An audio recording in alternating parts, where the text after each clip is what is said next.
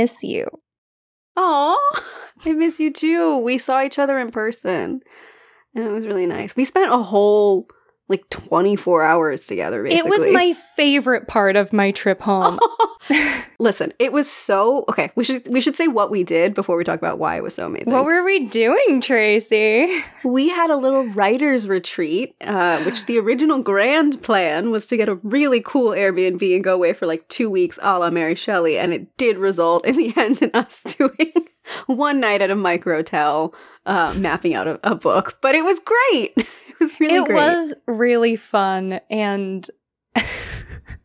It's hilarious to me that you and I did a writer's retreat because we write every week. Oh, yeah. Yeah. As if this was the thing that made us finally stop being distracted and actually start writing for once. Oh my God, we were finally... We write so much. Yeah, we do. But here's the thing. Mm-hmm. We're working on something. We're working on a thing. Mm-hmm. Do we say...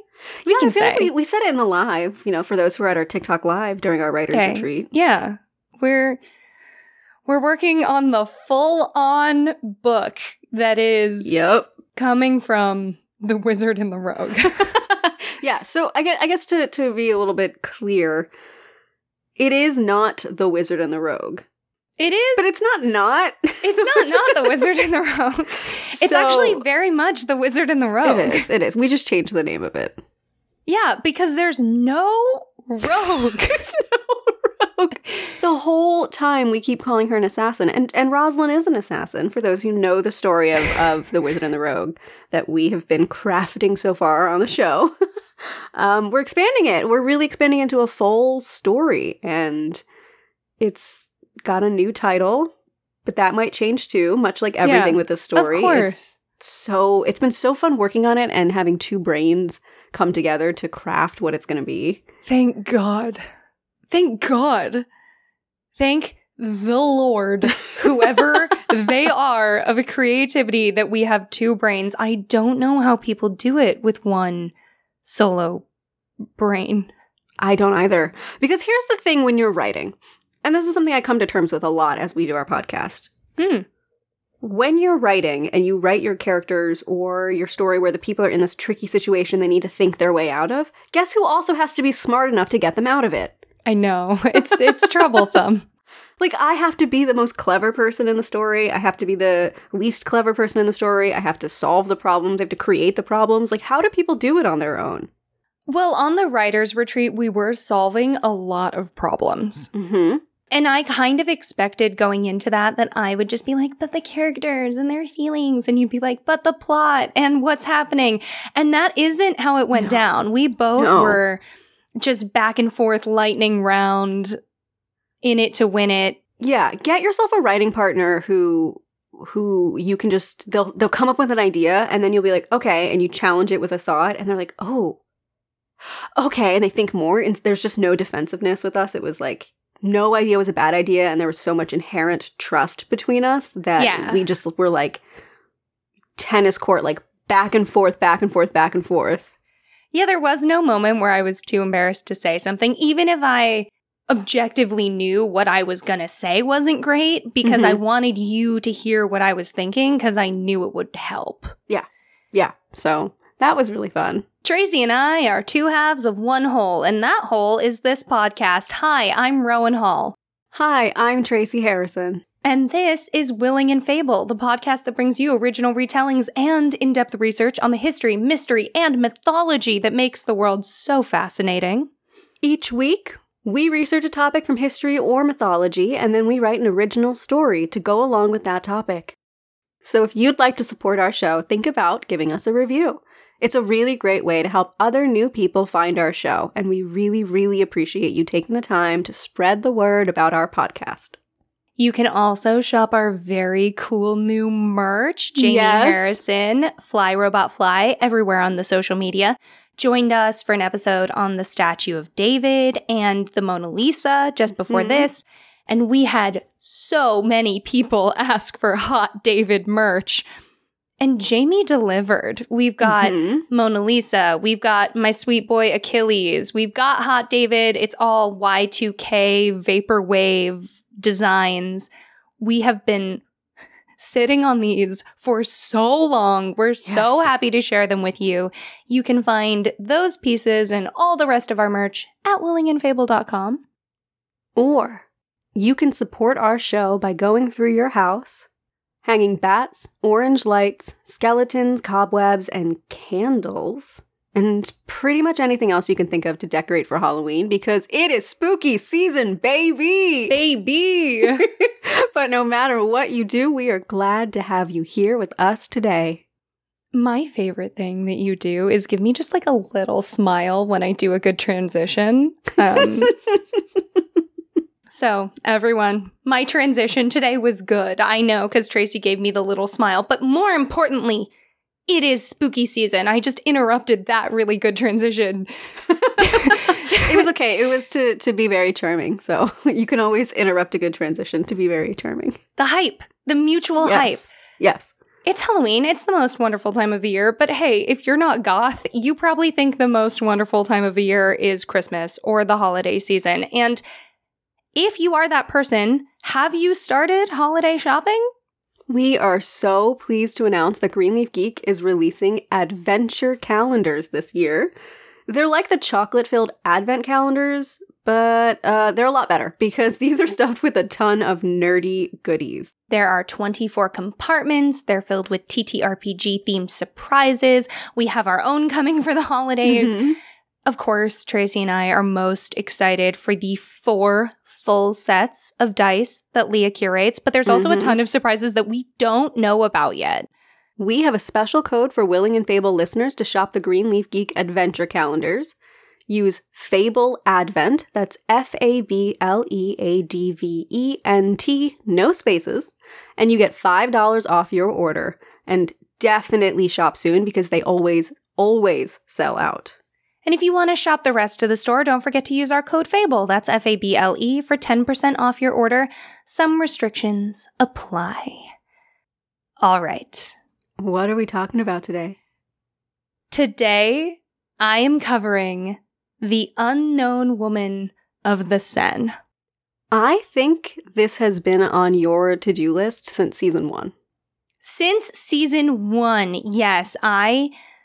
Oh my god, the feelings that I have about this episode are so intense, and my script got so long that I was like, hey, Trace, 2-part episode? And I said always. I said yes, always. More info. I love it. Let's do it. Yeah, you didn't even hesitate, and not once. I was very enthusiastic about opening up spooky season with this, so thank you. I have been waiting. This episode's also very much for my mother. My mother is obsessed with The Unknown Woman of the Seine. She introduced me to her, and I inherited that obsession. I'm so excited. So, before we go into today's episode, a quick content warning. The episode will include much discussion of death, drowning, and suicide, and some of the people in this true and morbid history were quite young. Listener discretion is, as always, advised. This is the story of the most kissed woman in the world. I have kissed her. More than once. Tracy, I know you have kissed her. Very likely, listener, you have kissed her too. And if not, you know someone who has. Probably many someones. You are only ever 1 degree of separation away from this girl, no matter where you are in the world or who you are with. That is the most insane opening to an episode we've ever had. I'm so excited. I have no idea what that means. So I want everyone, like Tracy, to remember that moving forward. Okay, there's something about the beginning of October, and I think, Tracy, you've heard me use this phrase, but I don't know if I've ever explained it, but I call this period the something wicked this way comes period. Oh, we both do. Yes. There's just there's an extra feeling in the air that's, for me, it's a cross between nostalgia and excitement for this like looming something. Yes, yes. And for me, it also has this very real, very savory kind of existential horror mixed in with the candies and the costumes. Like the leaves are falling and spring is fading away. And I think there's this feeling in our animal brains of like everything will die and I will die too one day. But it's delicious. Yeah.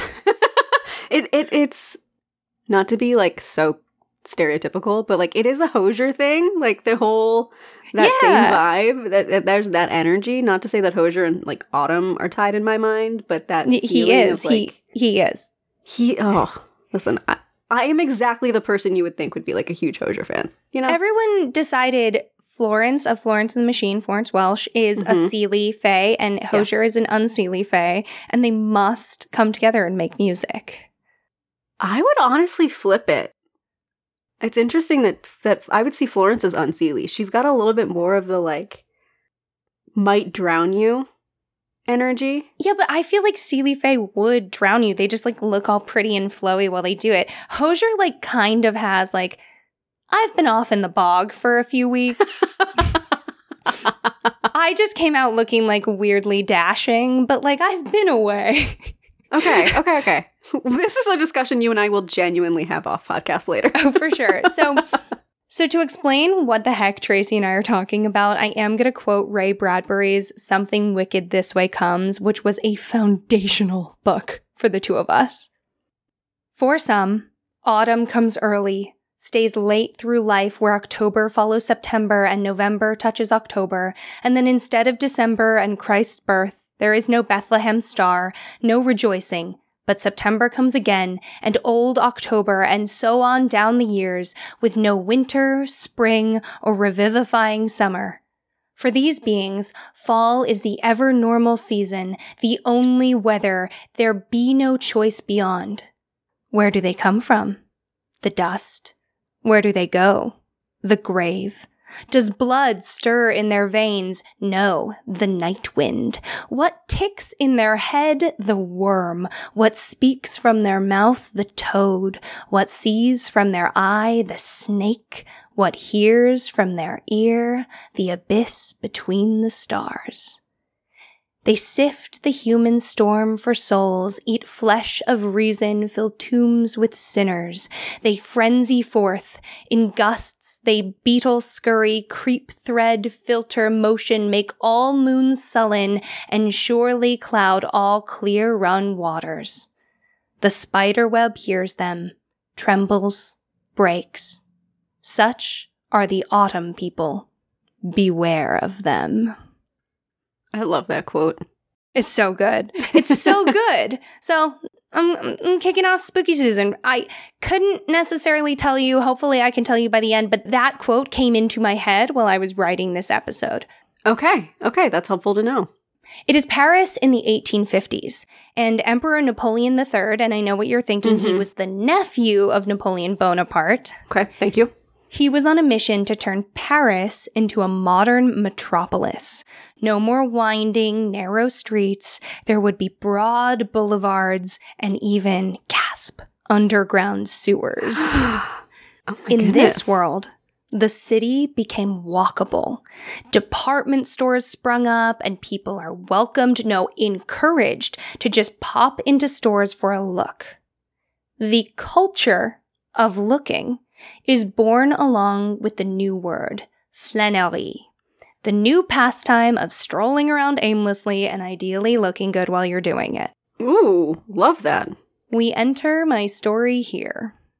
The year is 1864, and there is a brand new theater in Paris.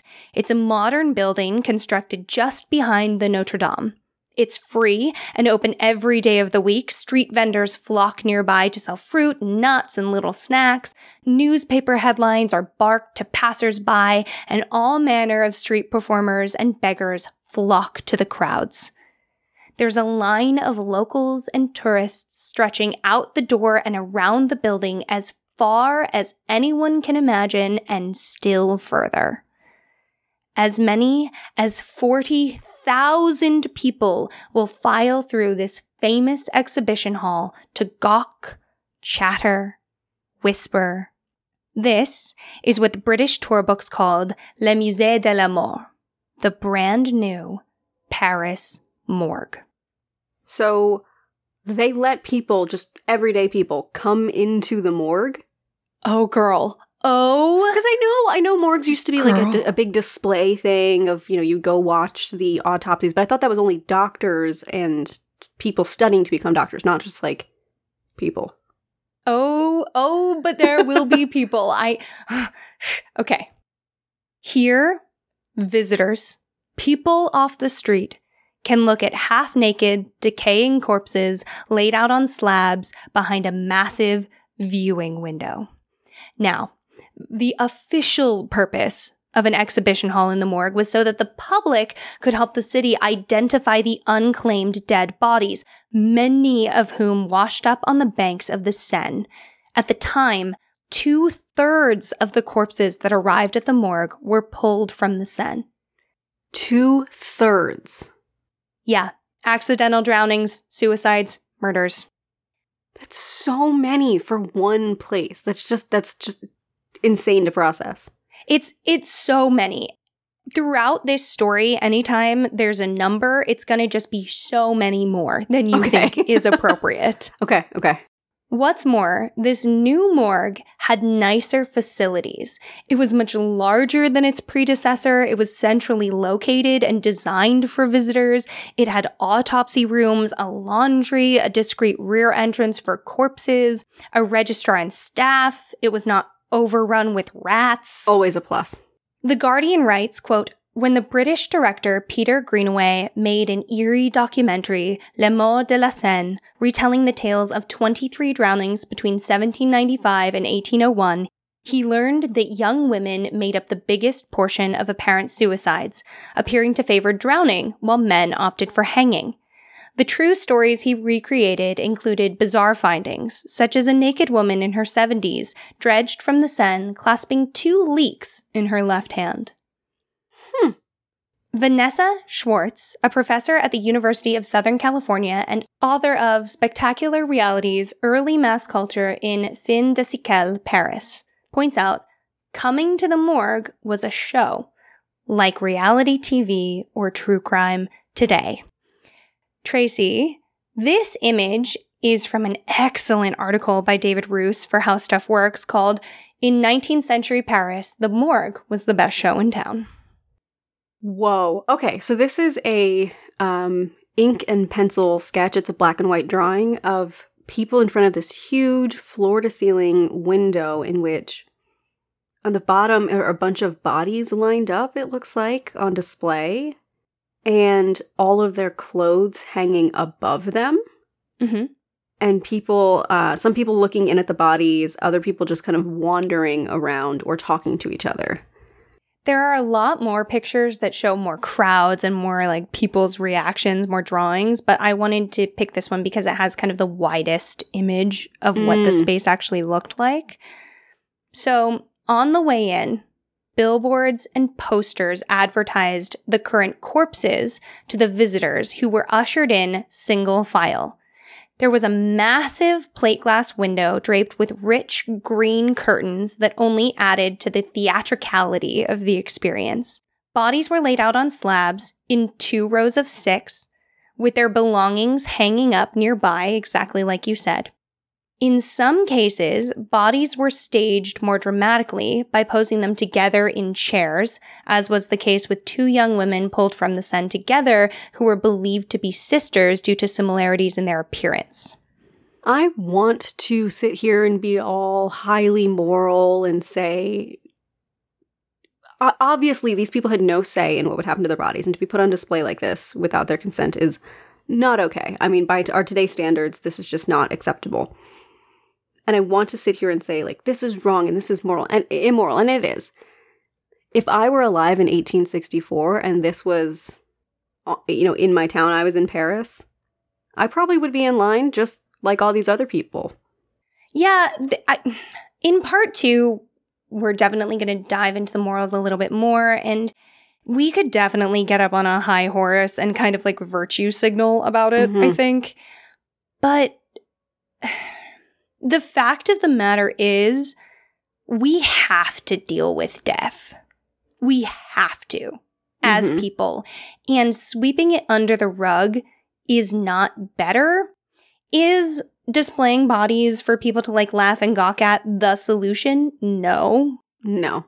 But I think swinging the other way isn't the solution either. This is clearly a very distressed response to a distressing time. Yeah, and to imply that it's so different from our interest in true crime today is, I think, frankly, a little irresponsible. I think people have always been fascinated by death and have always been interested in it. And it's like you said, this is clearly a very extreme response, but I think there is a world in which a version of this could exist today in our society. I think people have always been people, and we do messed up stuff all the time, which just changing how we do it. Yeah, actually, the Ologies podcast has a really great episode about death. It's their Thanatology episode with Cole Imperi, and it was actually re-released, and Ali Ward is pretty transparent about it being maybe one of the best episodes they've ever done. And in it, Cole talks about how so okay it is to be obsessed with death. Yeah, I love the Ologies podcast. If you guys have not listened to it, please check it out. This is a free plug. The reason I'm so obsessed with bats, straight up, chiropterology episode. But yeah, when people like to moralize about true crime, people are obsessed with things that are scary. That's just how humans are. And we can do it in better ways, and I guess I hope that we strive to, but also looking back on people being messed up, we don't need to really spend any time sitting around going, that's messed up, because it just is. Like, what are we gonna say about it that needs to be said at all? Yeah. And that's kind of how I feel going into this episode. And how I feel sort of about like Memento Mori and things like that in general. It is so fascinating to see people's fascination. And I myself am very interested in death and kind of the culture that surrounds it. So looking back on past times when it was just real dark is more interesting than my need to distance myself from it is. Like, I feel more intrigued than I feel the need to be like, I'm too good. Yeah. Yeah, I would agree with that. I think it's pretty clear in the things that we cover. And I think in the way that we cover it, it's definitely, I'm growing more towards that. But I have always been interested in the way that you've always been interested in the way that we as a society think about death. And I've been interested in the way that we as a society think about each other. And you can kind of see that in the way that we explore this topic. But anyway, back to the Paris morgue in the 1860s. So here's the thing that's actually, for some reason, darkest to me. Though in 1882, they were able to install state-of-the-art refrigeration units that could preserve corpses for weeks, previous to that, cold water would drip on bodies to keep them fresh. That little detail, it just does me in. Do you think the glass did enough to prevent the smell? I don't know, and I've thought a lot about the smell, and actually I looked up information about what death smells like. Distinct notes of licorice, citrus, but not like yummy citrus, like that awful smell of like fake sprayed citrus, and also sour white wine, but amped up to the max with fish. You're welcome, everyone.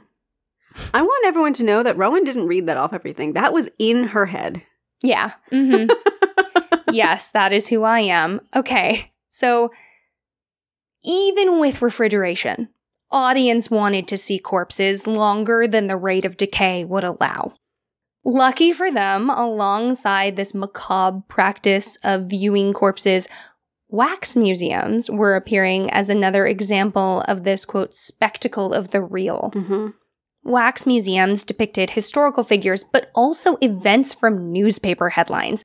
Many of our listeners may have heard of graphic crime scenes being turned into exhibitions at wax museums during the Victorian era. That's because it's a common playground for like period TV shows to get a jump scare. That happened, and it was punk rock as heck. I want to virtue signal of like, you shouldn't do. I would go see that today. Yeah.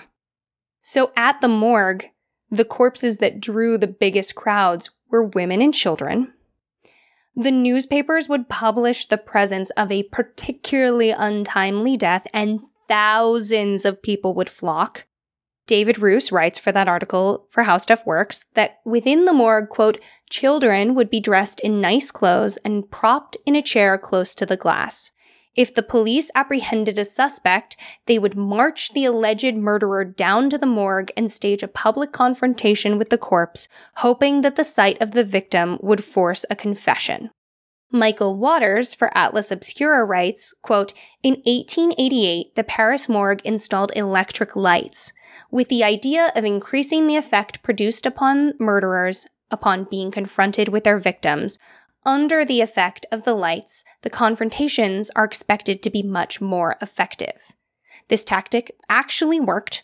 Paris police records list several instances of suspects who, after initially refusing to cooperate, confessed their crimes upon visiting the morgue. End quote.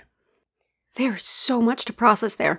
So they would publicly bring suspects in front of all the other visitors and make a whole big show? Because like that I think has some issues. It has exactly as many issues as like the Amber Heard Johnny Depp trial. Absolutely. It has exactly as many issues as all of the circus rigmarole that is always going on. Yep. Again, it's so interesting talking about these stories where you want to be like, these people back in those times were so callous, and maybe they were dumb or they were not as sophisticated as us, but we've always been people. People have always had reasons for doing what they do. And like I said before, the way they do it just changes. You take this morgue, translate it into the viral crime dramas, Casey Anthony, all of these things we see today, and it's the same thing. Yeah, 100%. The most famous bodies, or celebrity corpses, were replaced with wax copies when decomposition demanded. For example, the, quote, woman cut into two pieces was a body retrieved from the Seine in 1876. She was exhibited at the morgue and replaced with a wax figure after 2 weeks due to her popularity. Between 300 and 400,000 people eventually came to see the spectacle, especially because the wax forms seemed so uncannily realistic. By the 1870s, photography was utilized when bodies had decayed too much to display, but even so, there is at least one instance that a misidentified corpse was brought back after substantial deterioration, and that again drew an even bigger crowd. Wait, so it was misidentified as like, it was, this is Jane Doe, but really it was Sarah Joe. Yeah, so someone said it was Jane Doe, and they buried it or started the process of interring it, and they were like, oh no, that wasn't right. So then they brought the body back out because, it was misidentified. Maybe someone will identify it right. / publicity. Right. Wow. Here's a description of the Paris morgue from the novel Thérèse Raquin, written by Émile Zola and published in 1867. Quote, the morgue is a sight within reach of everybody, and one to which passers-by, rich and poor alike, treat themselves. The door stands open, and all are free to enter. There are admirers of the scene who go out of their way so as not to miss one of these performances of death. If the slabs have nothing on them, visitors leave the building disappointed, feeling as if they had been cheated, and murmuring between their teeth. But when they are fairly well occupied, people crowd in front of them and treat themselves to cheap emotions. They express horror, they joke, they applaud or whistle, as at the theater, and withdraw satisfied, declaring the morgue a success on that particular day.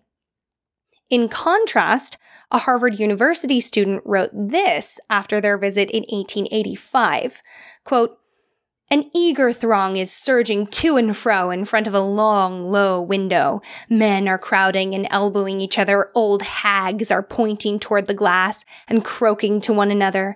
Pretty women are gazing with white faces of pity, but with none the less thirsty greediness upon some fascinating spectacle.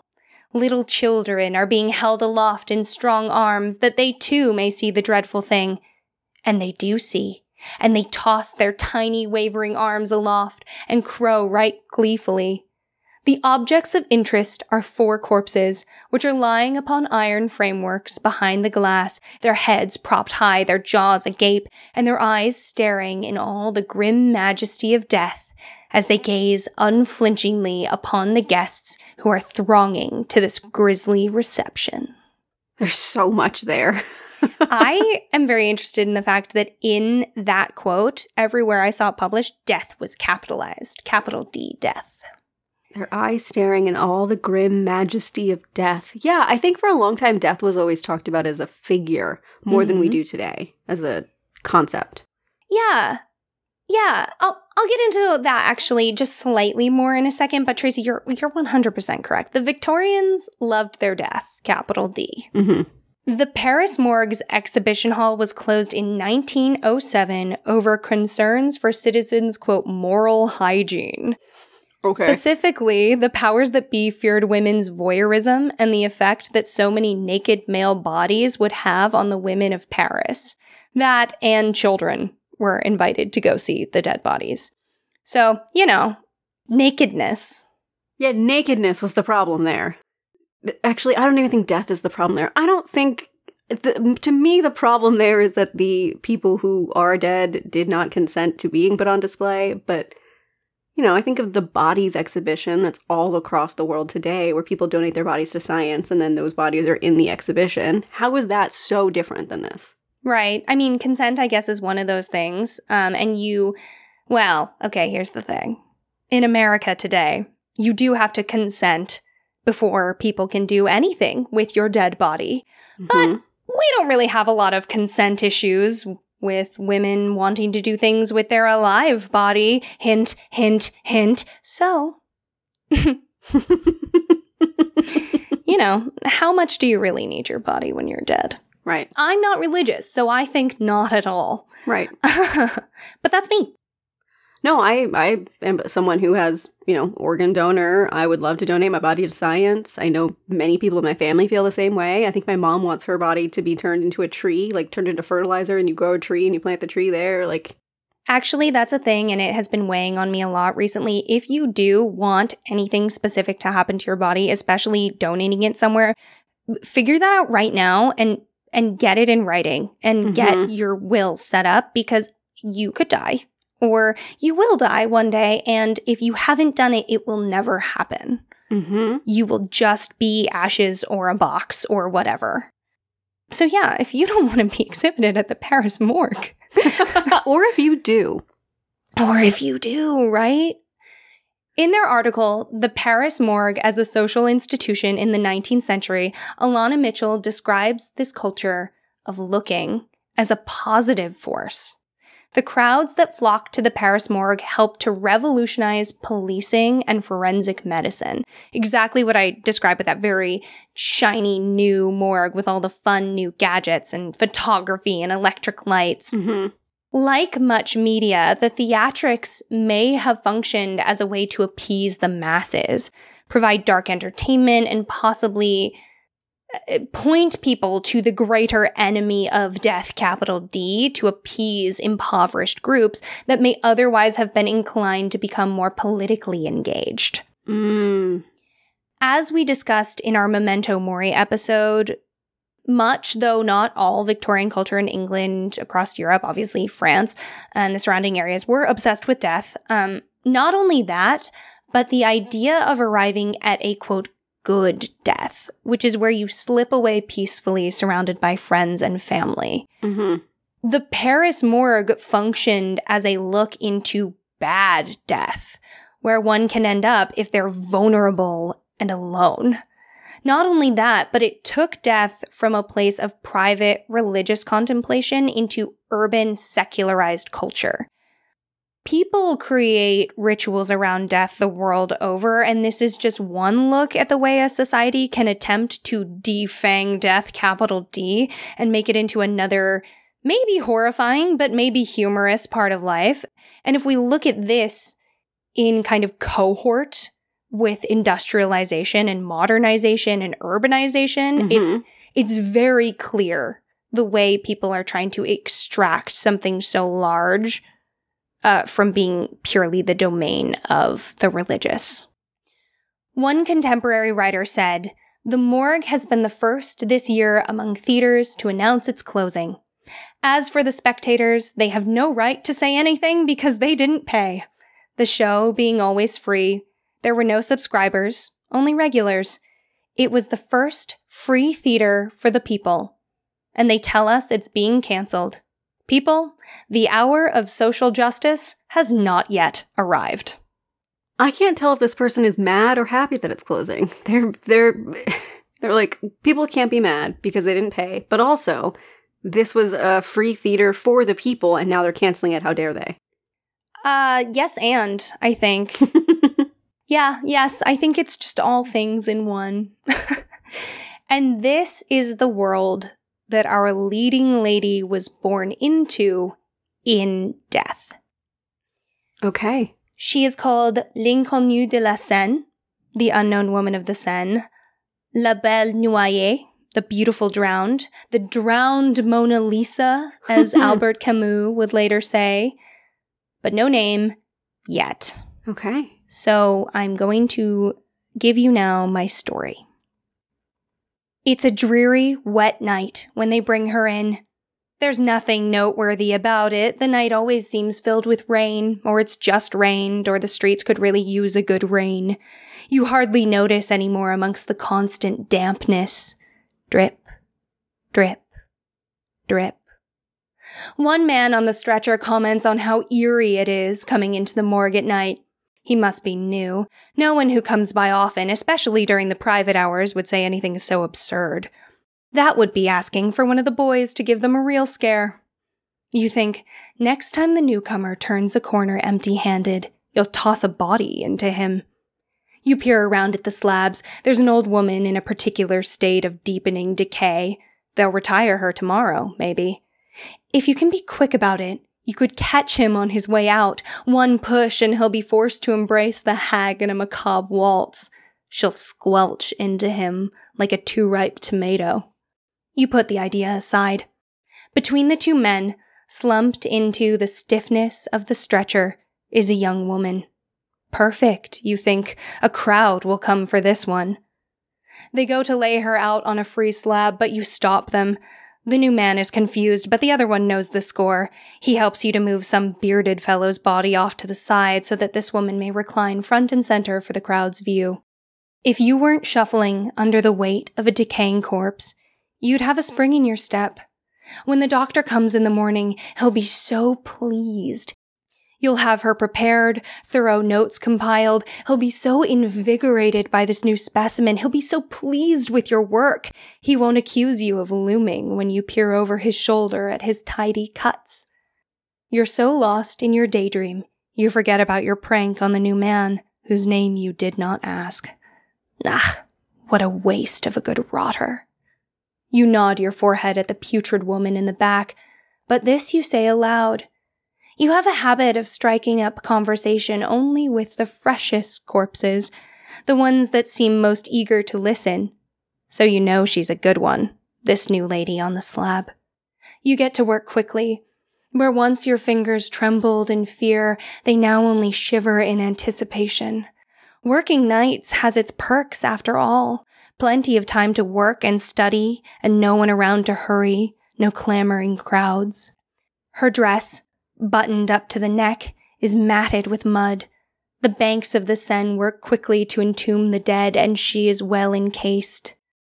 While you undress her, you think, how can dead women be so heavy? The live ones must have some inner bounce to them, or how else is anyone getting their knickers down for any fun? You're sure this must be so, but I've never been with a lady, you say.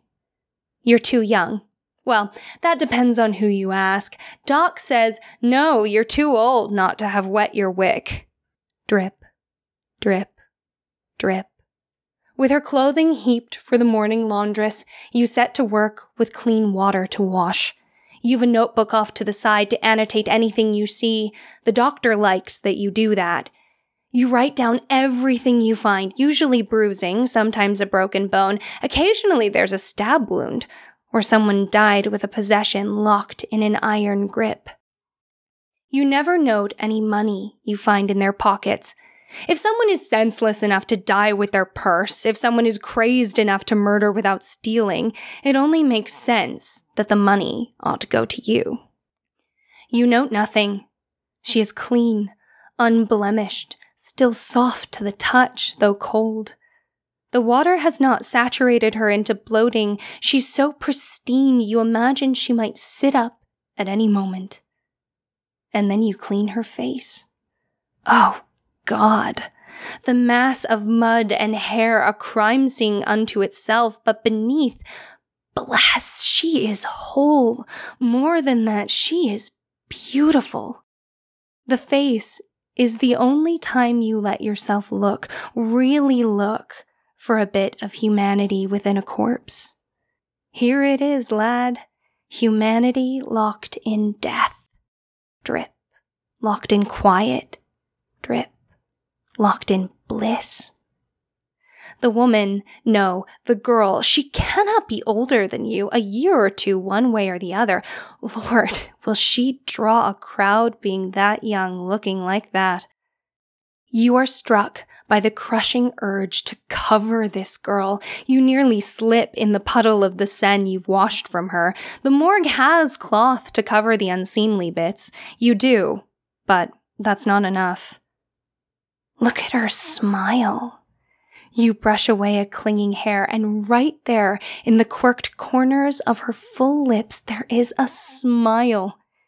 You've never seen the dead look pleased with their state. You've seen a few come in looking distinctly terrified, but she's lying in the morgue, smiling as if she were only out for a summertime swim, like she might open her eyes at any moment and laugh a bell chime giggle at you for staring so long. Drip. Your eyes are wet. Now she looks as if she has one single tear streaking down her cheek. You curse. You apologize for your language. Then you scurry off to get the water running. You should have done it sooner. The steady dripping of cold water is what keeps bodies fresher longer. There are minutes of your time with her lost because you let her rot while you dallied. The thought consumes you. Drip. Drip. You check her face often, to see if so long out of the river is already forcing the expression away. Soon her smile will slide off her skull with so much skin. Supple now, but for how long? They'll leave her out until she's mad with death. They'll dress her up, sit her in the display chair, press her as close as the glass will allow, and she will fall into malice. That which turned her smile up will pull her down beneath the laughter of every passing fool. And what if her eyes fall open and she sees them gawking? If you wait until morning, the doctor's death mask will only capture her face's laxity. Then she'll be a drowned woman. You return to the girl with the plaster. I've never done this before, you say. She lies beneath you and smiles. Thank God you were here for her. Please, God, let this go well. Oh, God, what are you doing? You tidy her hair like you've seen your mother do. You think the girl will like this. You cover her in grease, tender little pets across flower petal skin. Do not wake and see that you are dead, you whisper, so quiet.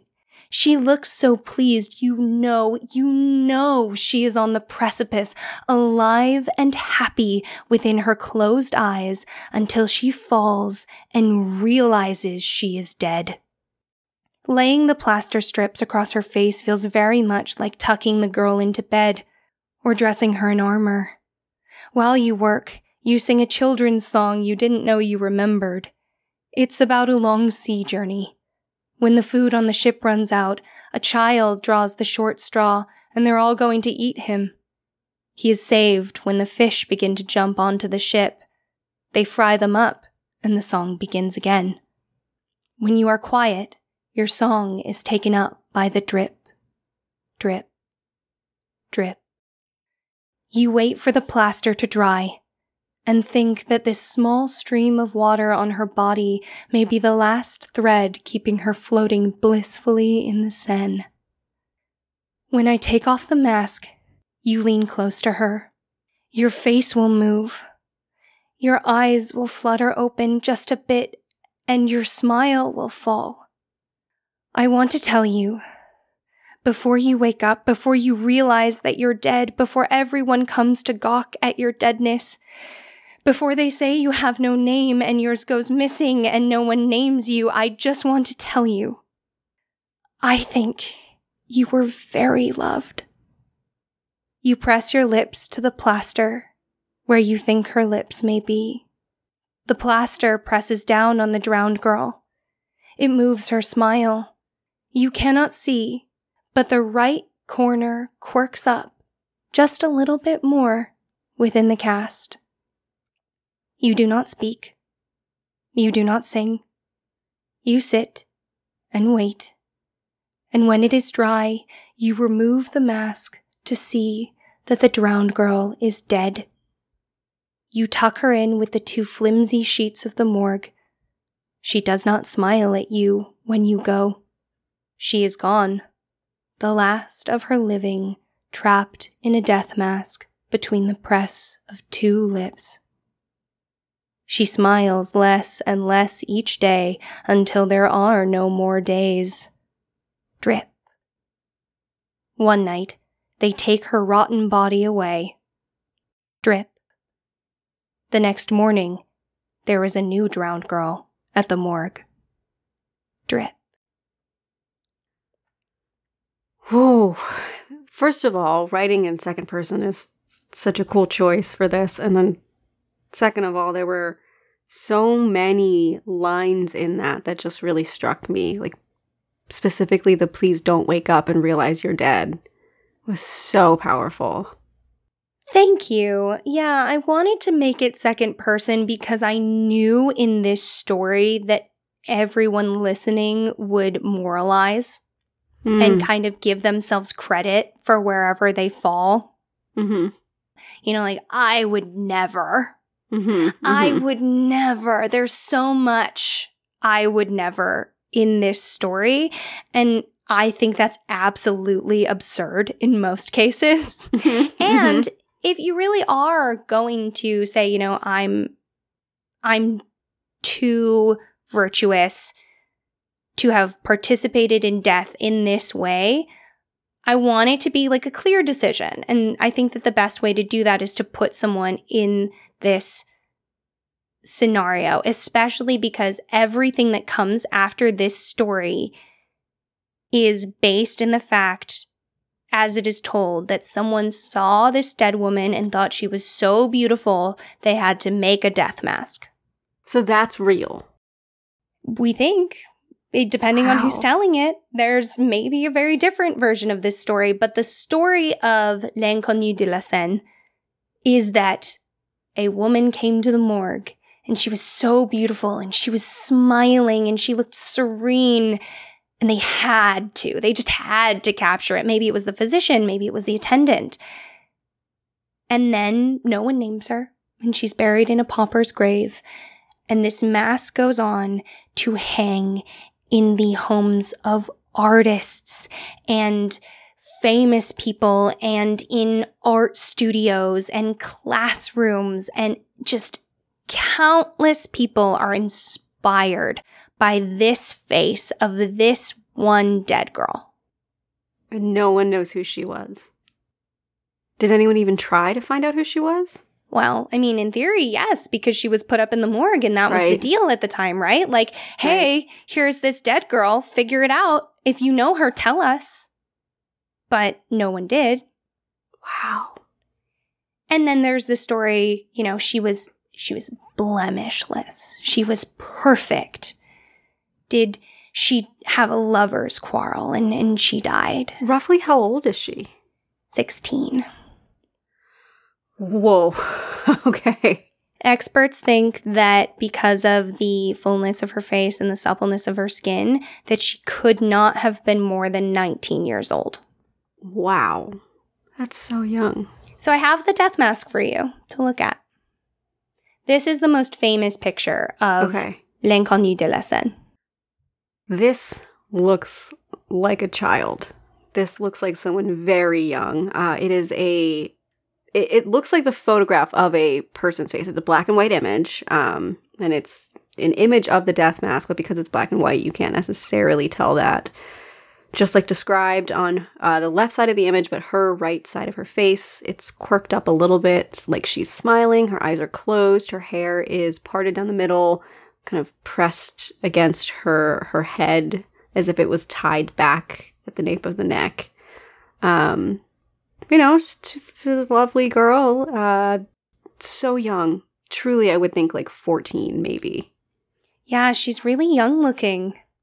And I don't have any context for whether everyone was like, yep, this is how young she is, or because she became this mask, she could just become whatever anyone looking at her needed. She is the longtime muse of so many people we're going to learn. And in being unknown, she can become anything.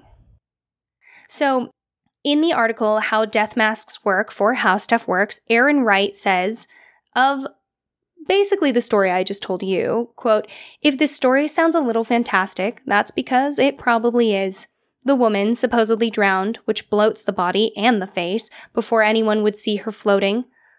Water, depending on temperature, also may accelerate the decomposition process, but the face of this anonymous woman is peaceful and serene. She even has a slight smile like Mona Lisa's. Now, add to the story that her body awaited identification in the morgue for hours, even days, and the nail is almost in the coffin. From what we learned earlier, nothing in this story fits with the biological process of a drowning death and the making of death masks. The final blow to the story is that death masks were only made for the wealthy or famous.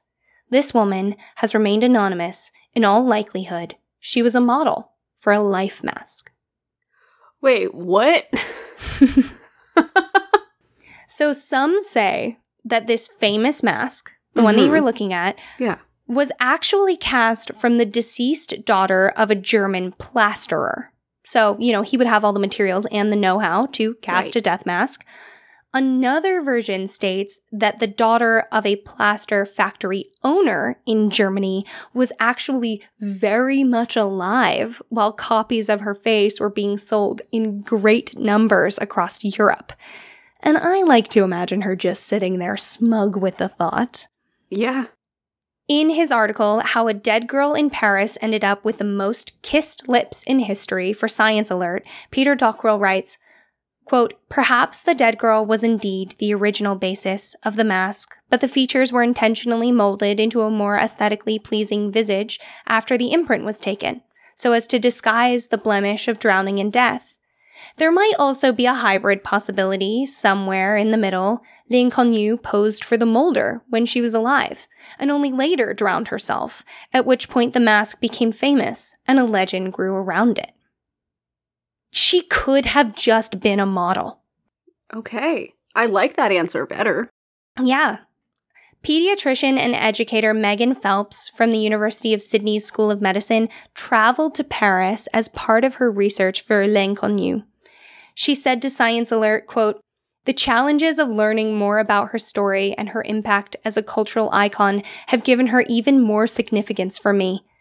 She has been an enigmatic figure for me, and I have thoroughly enjoyed the figurative and literal journeys on which she has taken me."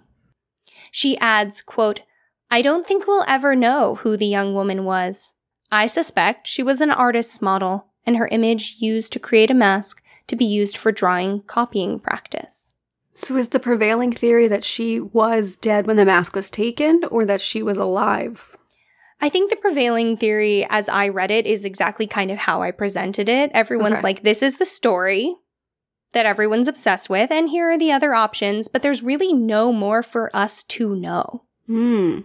There just isn't. It's not like, I don't know, King Tut, where we're going to go and we're going to unearth him and figure out how he died and find out about his life. She's gone. Like, no one even knows where her remains are. We don't know who she was in life, but in death, she was someone completely separate from all of it. Right? Her death mask. Right. L'inconnue de la Seine, the unknown woman of the Seine, is not the same woman that this girl was when she was alive. Yes. Yeah, completely. Not the least distinction being woman and girl. Yeah. So let's talk about death masks because A, it's interesting, and B, I think one of the reasons she's so transfixing is death masks look like plaster casts of people who died. You can see it very often. Maybe if not the cause of their death, kind of this, I don't know, having looked at so many death masks, there is just this lacking in a lot of them.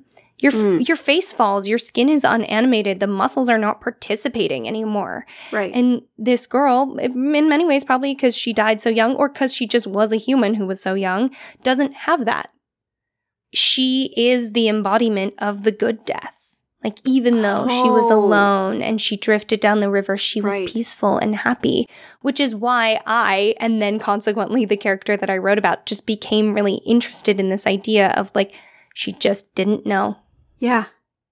Oh, that's so interesting. A death mask, for anyone who has no heckin' clue what on earth we're talking about, is an impression usually made with plaster or wax taken within the first hours after someone's death. Before photography, sculptors and painters could use these death masks as reference materials. But for many people, they were also memento mori, or items that helped them mourn for and remember their deceased loved ones. Mm-hmm. Again, we talked about in the memento mori episode, wealth comes into play with this. If she was a woman who just came to the morgue, the fact that she had a death mask was because she was so beautiful. Right.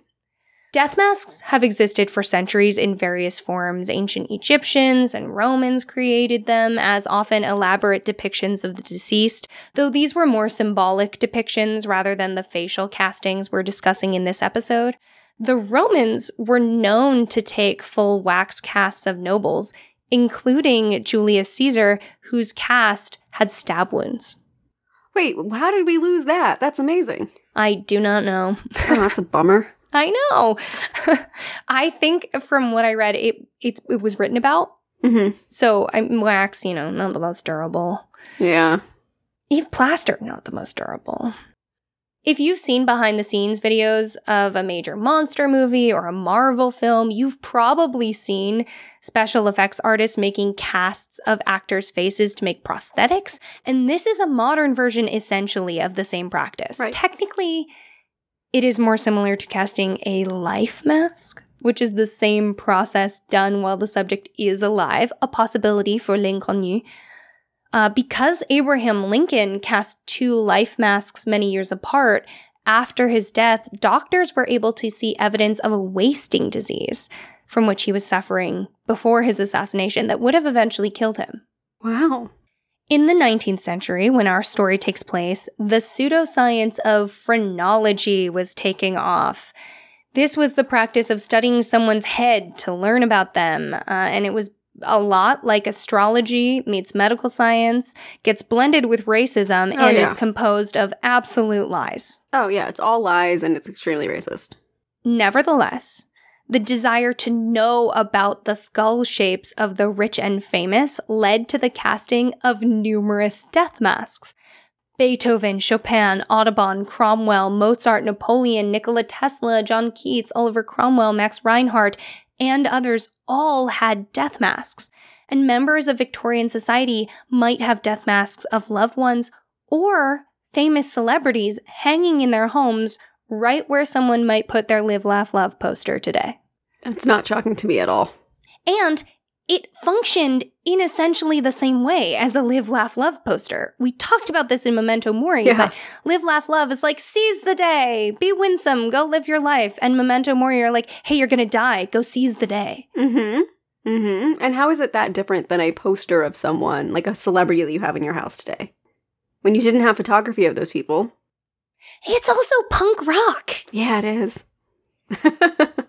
The process of creating a death mask was typically performed by a physician and must be done soon after a person's passing so that the features didn't bloat, fall, or distort. Grease would be applied to the face and hair to protect it and make removal easier. Then plaster bandages mixed with water would be laid on the face. Unlike today's plaster, the drying process would take over an hour, and then the doctor would remove the mold or negative. Lastly, the doctor would pour a substance like wax or bronze into the mold to create the positive three-dimensional mask of the recently deceased. Mm-hmm. Tracy, this is an image of two people actually casting a death mask. So it is a kind of sepia-toned black and white image of two men, the man on the left with a snazzy mustache. It is snazzy. It's in 1908 in New York, so he is like really serving us. 1908. Yes. Oh, hair parted in the middle, kind of coiffed to the sides. What is that like? Is he wearing glasses? Is something tucked behind his ear? I think it's you know the tools you use when you're working with clay so that you can like scrape and get detail. It's like a pencil minus the pencil part. Yeah. So then there's a man on the right who is in an apron with his sleeves rolled up. And they have a body in between them onto which they are laying out the plaster. And the body looks fake because it's covered in grease. Yeah. And the hair looks like a bad wig because it's greased and also dead. Like, I mean, hair is already dead, of course, when it comes out of your head. But hair gets very lank very quickly when you're not being a live human. Yeah. You can also see a bunch of death masks behind them. Yeah, I think this is a really compelling picture because these two people are just working in earnest. Right, just doing their job. It's just work. All right. I hate to say it, but that is where I'm going to leave you today. Oh man, this is so interesting. To remember, as we're thinking about death masks and L'Inconnue as I described her, think about it over the next week, of course, that she is the most kissed woman in the world, and you have kissed her. Yeah, we still haven't explored why that is. Yeah. Why, like, many of us have apparently kissed her. Yeah, I like it. I like the detail. I like the suspense. Maybe people already know. For some, if you're me, this is a very, like, popular, famous story. And if you're not me, you're like, what are you talking about? Oh man. I wanted to present kind of the current time, and then the next episode is going to be her future life as this death mask. But, okay, you know, I hope you love her a little bit now. Oh, totally. I'm fascinated. So this was awesome. Thank you for this part 1 of our 2-part series on the Unknown Women of the Seine. I'm so excited. I didn't know about like any of this, so it's been really fun for me. Thanks for bearing with me. Happy spooky season, everyone. This is all real spooky. Yes, it is. Real spooky stuff. And before we close out, we need you to tell us something good. My something good is also a little bit in a spooky vein. I'm playing a Blades in the Dark campaign right now with Spencer and Sage and our friend Kat and Em. And Blades is just all vibes. It's so good. You love it. I am like constantly screaming at my TTRPG loving friends that this is the like rules light vibey game that everyone is sleeping on. Everyone. No one. Not right. Everyone knows it. Right. But like so many D&D players could make the jump to this. And I think because everyone sits around being like, I had to learn so many rules for D&D or Pathfinder, they like, it can be daunting, but there aren't that many rules for this game. I'm playing a character named Alice Atreus. Ooh. She is the daughter of a noble, and her mother was sent to an asylum by her father. And our girl gang, because our characters are all women, are poisoners.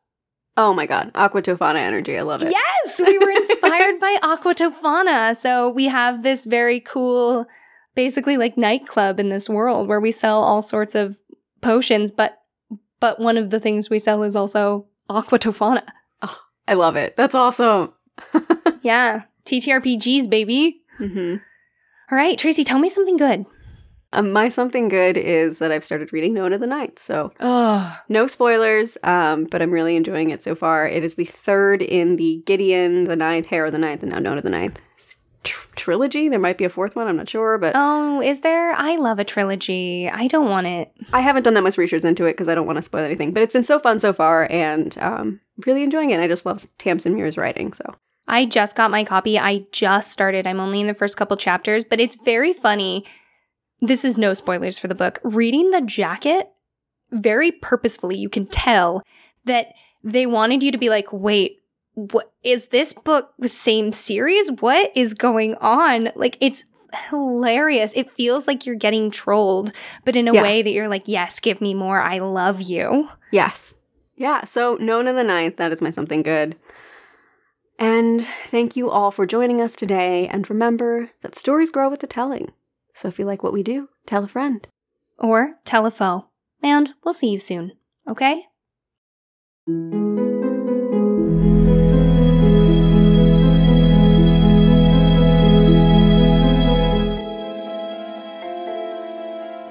Thank you so much for joining us for the Willing and Fable podcast.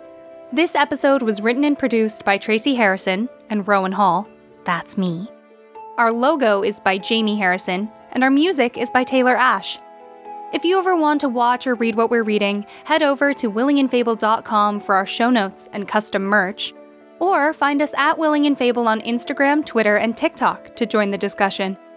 We hope you'll rate, review, and subscribe to our podcast using your favorite listening source.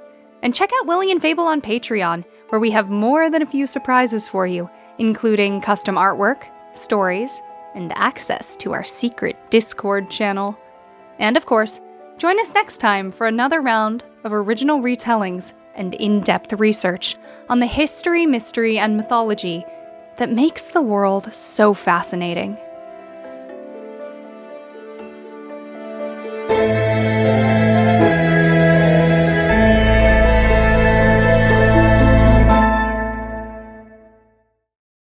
How often do you think you can talk about death on a podcast before they depodcast you? At least one more. At least one more. Just one more. A minimum. 90 more episodes? 90 more. 90?